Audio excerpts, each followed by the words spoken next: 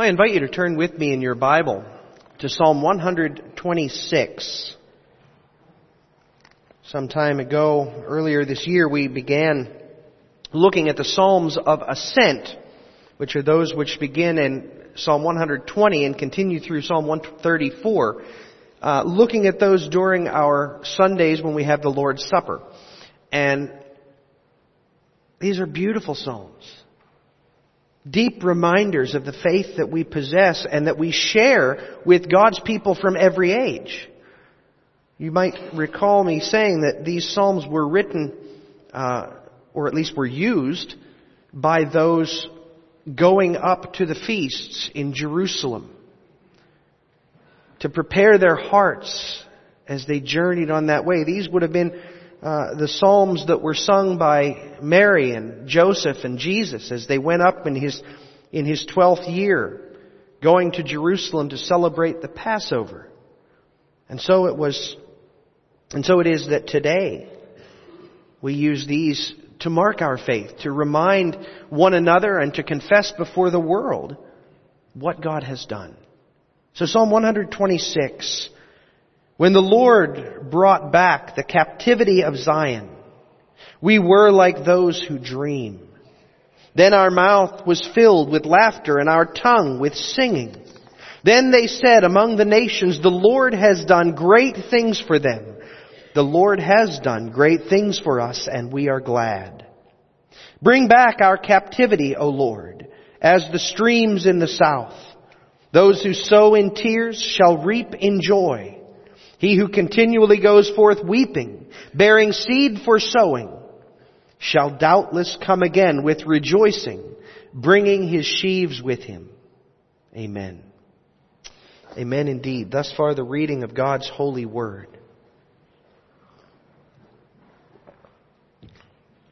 Church of God, beloved in Christ.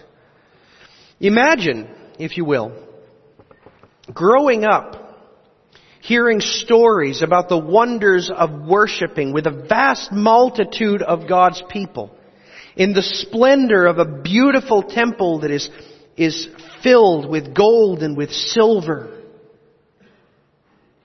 Hearing the Word of God proclaimed refreshingly, boldly, praying in the midst of a vast multitude. Imagine hearing that all your life, but never having experienced it personally.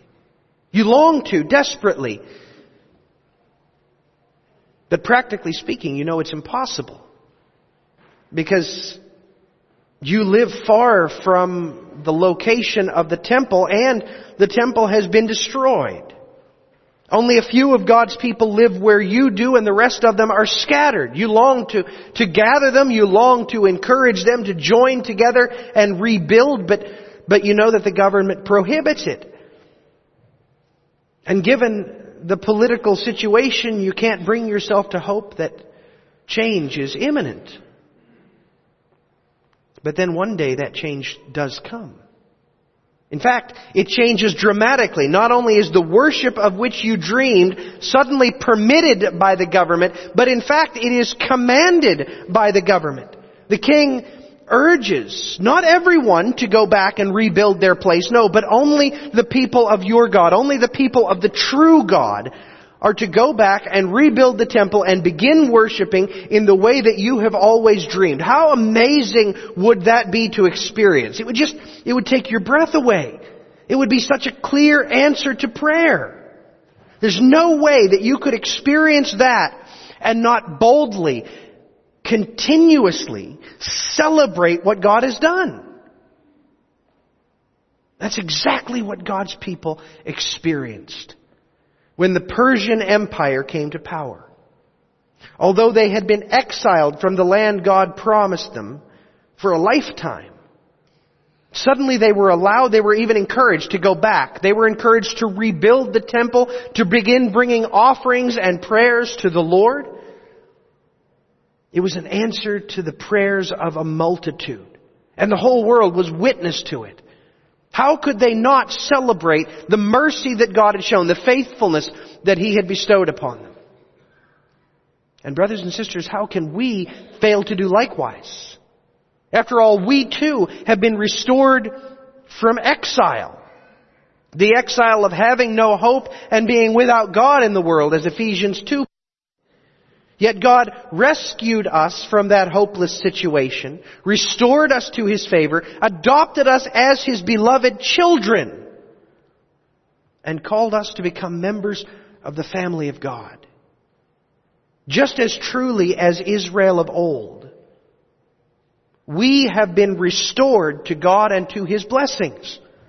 And therefore the response of Israel that is described in Psalm 126 ought to inform and inspire us as we consider our own situation, our own mercies. And that's what Psalm 126 shows us. Here we see how God's people celebrate their restoration to God's favor. God's people celebrate the restoration of God's favor.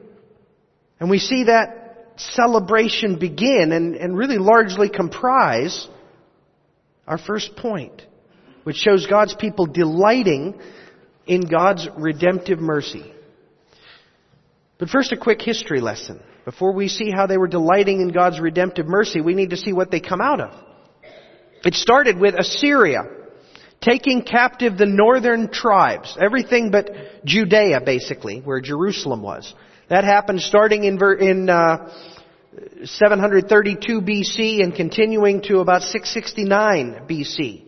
Now that should have served as a warning to the remaining Israelites in Judea, that God will not overlook rebellion, that God will not overlook their worship of false gods and their neglect of His worship. It should have served as a warning, but it did not. And so, in 609 BC, the southern kingdom began to be exiled. This time not by Assyria, but by Babylon, which had really overshadowed Assyria as a world power. So starting in 609, the exile of Judea began. It concluded in 586 BC with the destruction of Jerusalem. And so God's people were scattered throughout the empire of Babylon, the modern Middle East. But God promised their offspring would return. He told them by the prophet Jeremiah in Jeremiah 31. I will bring them from the north country and gather them from the ends of the earth. Among them the blind and the lame, the woman with child and the one who labors with child together. A great throng shall return there. They shall come with weeping, and with supplications I will lead them. I will cause them to walk by the river of waters in a straight way in which they shall not stumble. For I am a father to Israel, and Ephraim is my firstborn. Hear the word of the Lord, O nations, and declare it in the isles afar off, and say, He who scattered Israel will gather him, and keep him as a shepherd does his flock. That was His promise to His people. In fact, He even said in Isaiah 44, He says of Cyrus, He is my shepherd, and He shall perform all my pleasure. Saying to Jerusalem, You shall be rebuilt, and to the temple your foundation shall be laid. Now that was God's promise, and God is always faithful to His promise. And so in 539 BC, the empire of Persia and Media overthrew the empire of Babylon. And their king, Cyrus, whom Isaiah had foretold, almost immediately upon rising to the throne, issued a decree that was unprecedented. It was a decree that the people of Israel should return to the ruins of Jerusalem and rebuild, that they should erect their temple, that they should begin worshiping freely, bringing offerings for the king and for his kingdom. In fact, he even had his servants find and restore to the people the basins, platters, knives, and other effects of the temple made out of gold and silver, which Nebuchadnezzar of Babylon had stolen away. God's punishment was definitively lifted. The people were being restored. And when those promises were suddenly fulfilled, the psalmist says, we were like those who dream. It was an event for which they had been hoping, praying, longing. Literally for a lifetime. 609, when the exile of Jerusalem began. 70 years had passed before Cyrus came to power. 47 years since the destruction of Jerusalem. They had hoped, they had prayed, they had fasted, they had repented in sackcloth and ashes. But given the political climate of the Babylonian Empire, they knew that it was, humanly speaking, impossible. But then suddenly Babylon is overthrown. God does what He has promised. And they stood in awe. Like the disciples, hearing Mary Magdalene testify that Jesus had risen. They stood there hearing the words, but not knowing how to process the truth. Yet they couldn't deny the truth. And so our mouth was filled with laughter and our tongue with singing. See, they were powerless to remain silent. They had to tell others what a wonderful gift they had been given. They had to praise God for the mercy He had shown, the prayers He had answered. So they worshiped. They sang, they confessed, they rejoiced with all that was in them. Again, it was exactly what God said that His people would do. Back in Jeremiah 31, when He had foretold that He would deliver them. He then said, "They shall come and sing in the height of Zion, streaming to the goodness of the Lord. Their souls shall be like a well-watered garden. They shall not sorrow any more at all. Then shall the virgin rejoice in the dance, and the young men and the old together. For I will turn their mourning to joy, will comfort them, and make them rejoice rather than sorrow." What a testimony that was. God promised that His people would come back, that they would rejoice, that they would worship in the place from which they had been cast out. And that's exactly what happened. Precisely as God foretold, that's exactly what His people did, and they did so with hearts overflowing and abounding with thankfulness, with gratitude to God. In fact, even the pagan nations remarked on what God had done. They said among the nations, "The Lord has done great things for them." Listen, none of this happened in a vacuum. When the king of a superpower drastically changes the rules about those who have been conquered, when he takes a captive people and grants them freedom to be restored, the people of the empire take notice of such a drastic change of policy. And so the people of Persia took note. They expressed wonder at what God had done.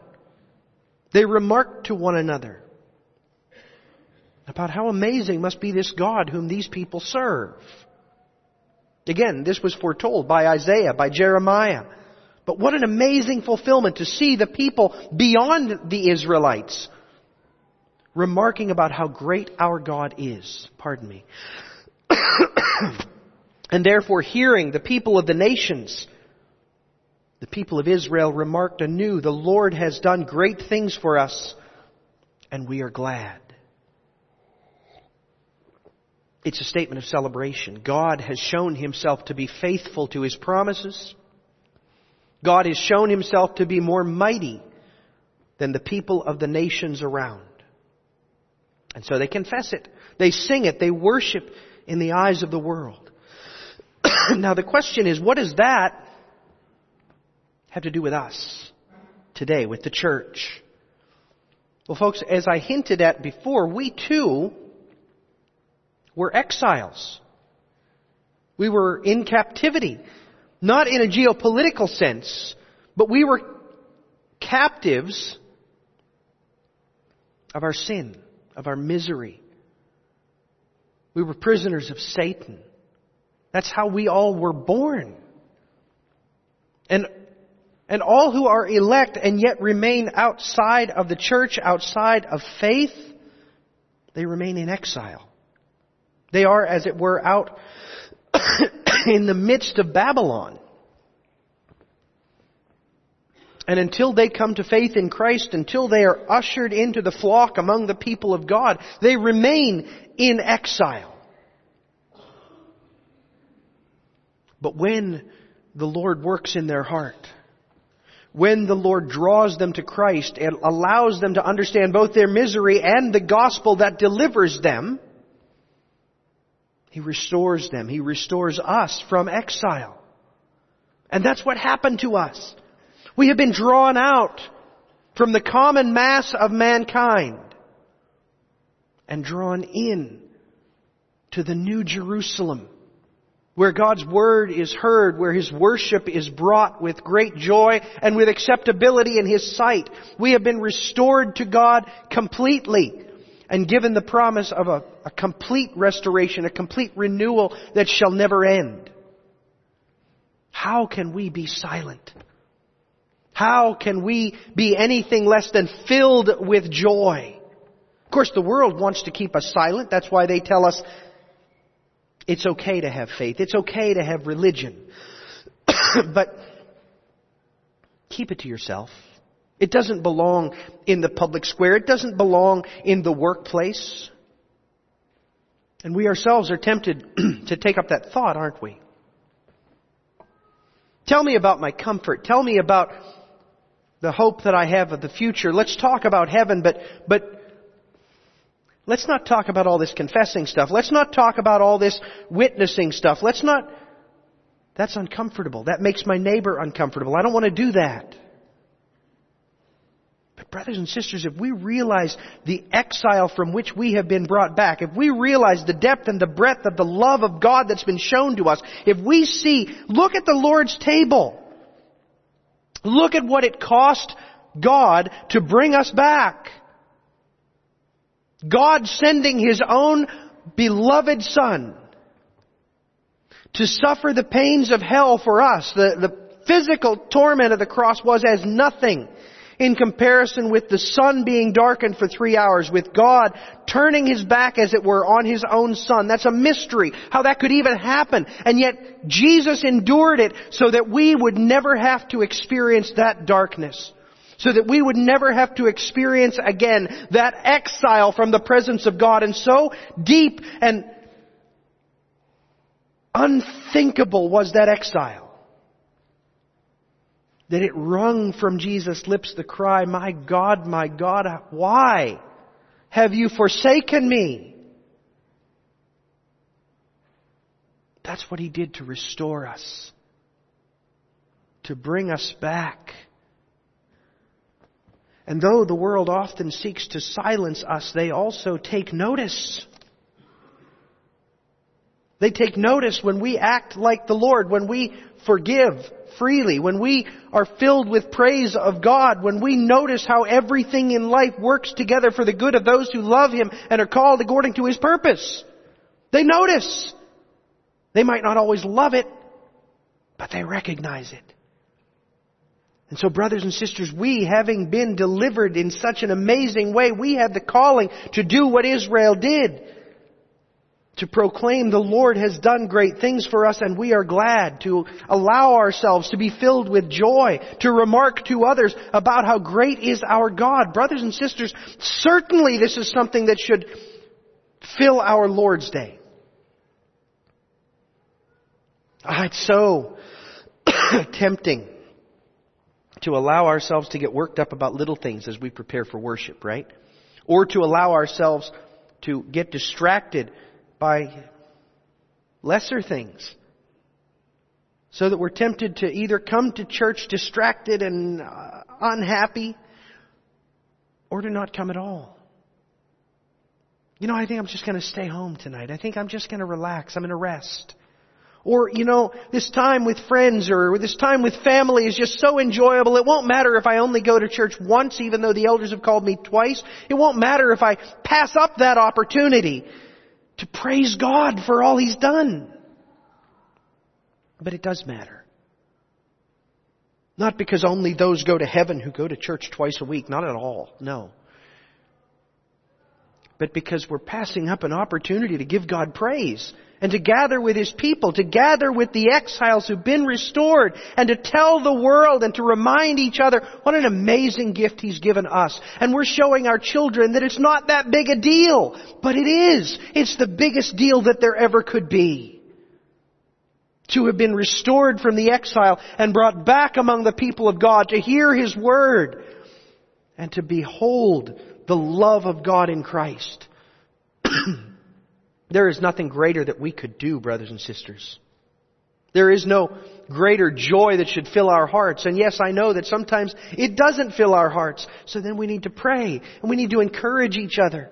We need to ask God to fill us with that joy because He delights to answer that prayer.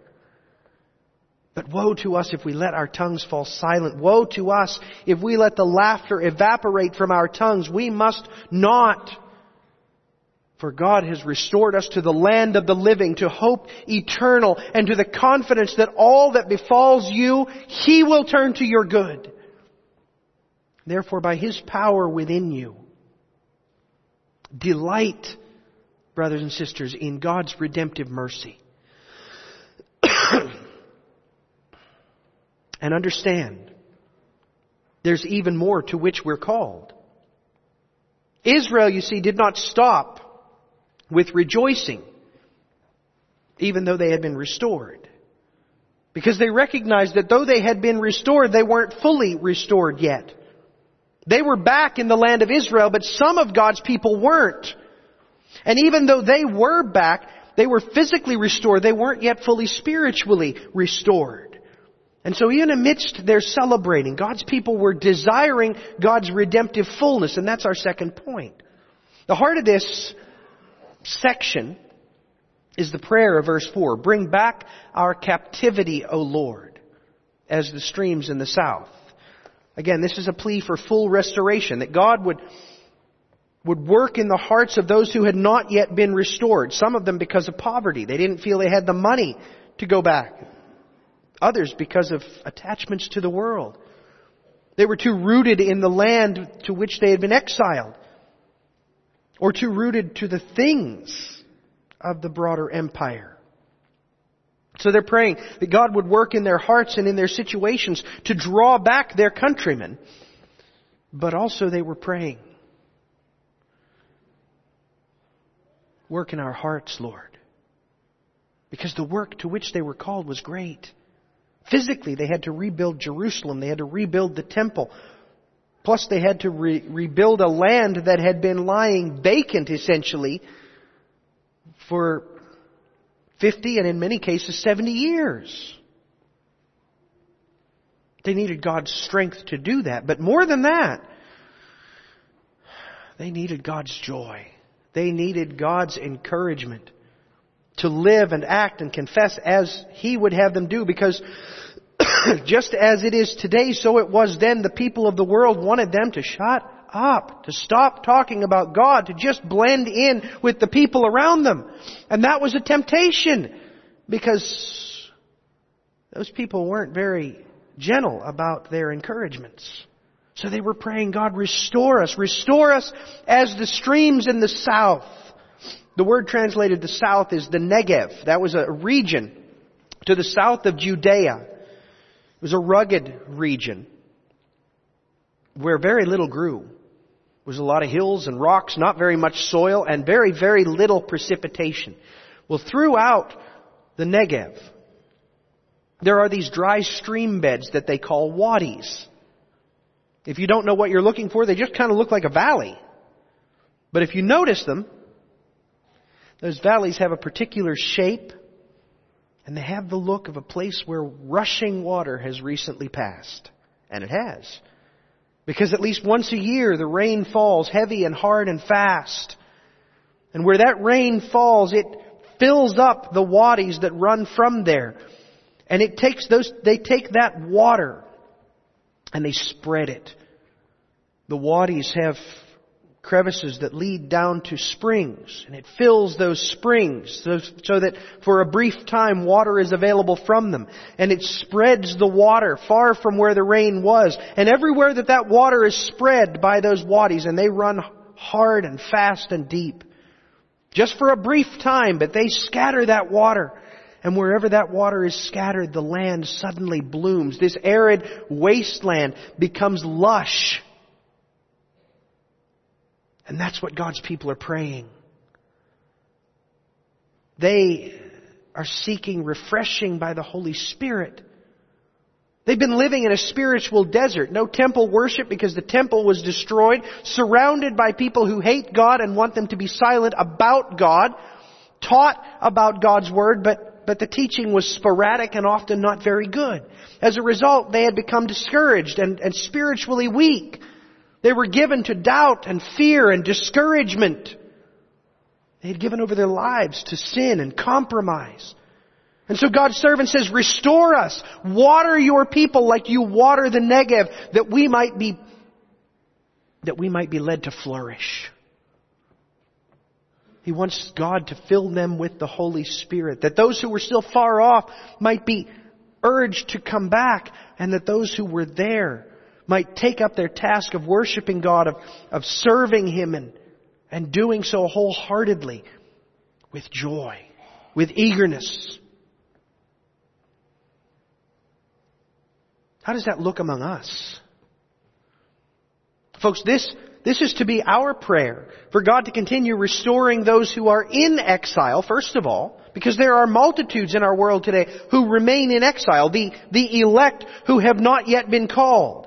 God's chosen people who've not yet heard the gospel and come to faith. And even some who have heard, but they've drifted because the seed has not really taken root. We need to be praying. We must be praying that God would work in the hearts of those who are His, who have not yet come, that He might draw those in from the exile, that the full number of God's people might fill His church and grow His kingdom, that the day of Christ's return might speed to us. I apologize for the tickle in my throat. I've been struggling with that lately. This is a plea for God to restore those who are in exile, but also to restore those who've been brought back. Us. Because it is so easy. As we live and work among those who are not believers. And as we have in ourselves that base nature, that old man, that urges us to take the easy path. The path of least resistance. The path that won't embarrass us by talking about things that might make people uncomfortable, or that won't require all the work of getting to know people and showing love to them and explaining to them our faith. That's hard work. And it's much easier to just blend in, to say nothing. And we will, unless God through the Holy Spirit is working in us to build our faith and to fill us with joy everlasting. And so we're praying for that. We're praying that He would cause us to overflow with gratitude to Him so that we cannot be silent. We're praying that He would give us a spiritual maturity so that we would encourage one another and build each other up and draw one another to do what the Lord calls us to do, to be what the Lord calls us to be. And we must pray with confidence that God will hear and will answer. Look at the last two verses of our text. Those who sow in tears shall reap in joy. He who continually goes forth weeping, bearing seed for sowing, shall doubtless come again with rejoicing, bringing his sheaves with him. You see the image there, right? We have a farmer sowing the seed old school. He's raked to the ground. He goes out with a bag of seed and he's sowing it across the field. And he's weeping. Why is he weeping? Maybe he's weeping at the amount of work and the scarcity of those to do it. Maybe he's weeping at the thought of the great investment that seed represents, the cost with which it has come. Or maybe his family is hungry. And this is some of the last food in the house. But rather than grind it into flour to make bread, he's sowing it in hope of a future harvest. He's weeping as he works. But then the time comes for the harvest. And that seed that he has sown with tears, he now looks upon the field that is so filled with abundance. He sees the food that will last for the remainder of the year and beyond. He sees that his investment has more than paid off. And so with laughter and with joy, he reaps the harvest. Brothers and sisters, this is an image of the Christian life. Farming, as many of our folks know, is inherently a discipline of faith. Every year, many of you dump thousands and thousands and thousands of dollars worth of seed in the ground, and there's not a thing you can do to ensure a good crop. I mean, you can fertilize, you can irrigate, you can spray, you can do all kinds of stuff, but you can't make one of those seeds germinate. You can't ensure that the hail will miss your field. You can't keep the straight line winds at bay, nor can you deal with the diseases and the varmints that can easily ruin a crop. You can't do it. All you can do is pray that God will bring the harvest, and when that harvest comes, how can you look at that and say anything other than, look at how great our God is? Well, brothers and sisters, that is the Christian life. There is nothing any one of us can do to make our faith blossom and grow the way it ought to. Oh, there are spiritual disciplines that we should engage in, just as the farmer ought to be out there spraying for weeds or applying his fertilizer. But we can't make it happen. We can't make it effective. Only God can.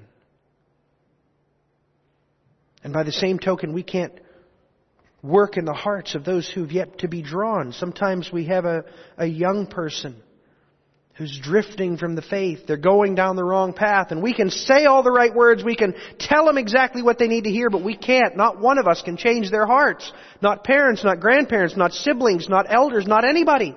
Only God can. That doesn't mean we should be silent, but it does mean we must rely on God to do what God alone can do. And this psalm reminds us we can. We can be confident in Him that He will listen to our prayer, that He will heed our desire, our longing. And the Lord's Supper reminds us that that's why Jesus came, to ensure that that prayer would be heard. In John 6,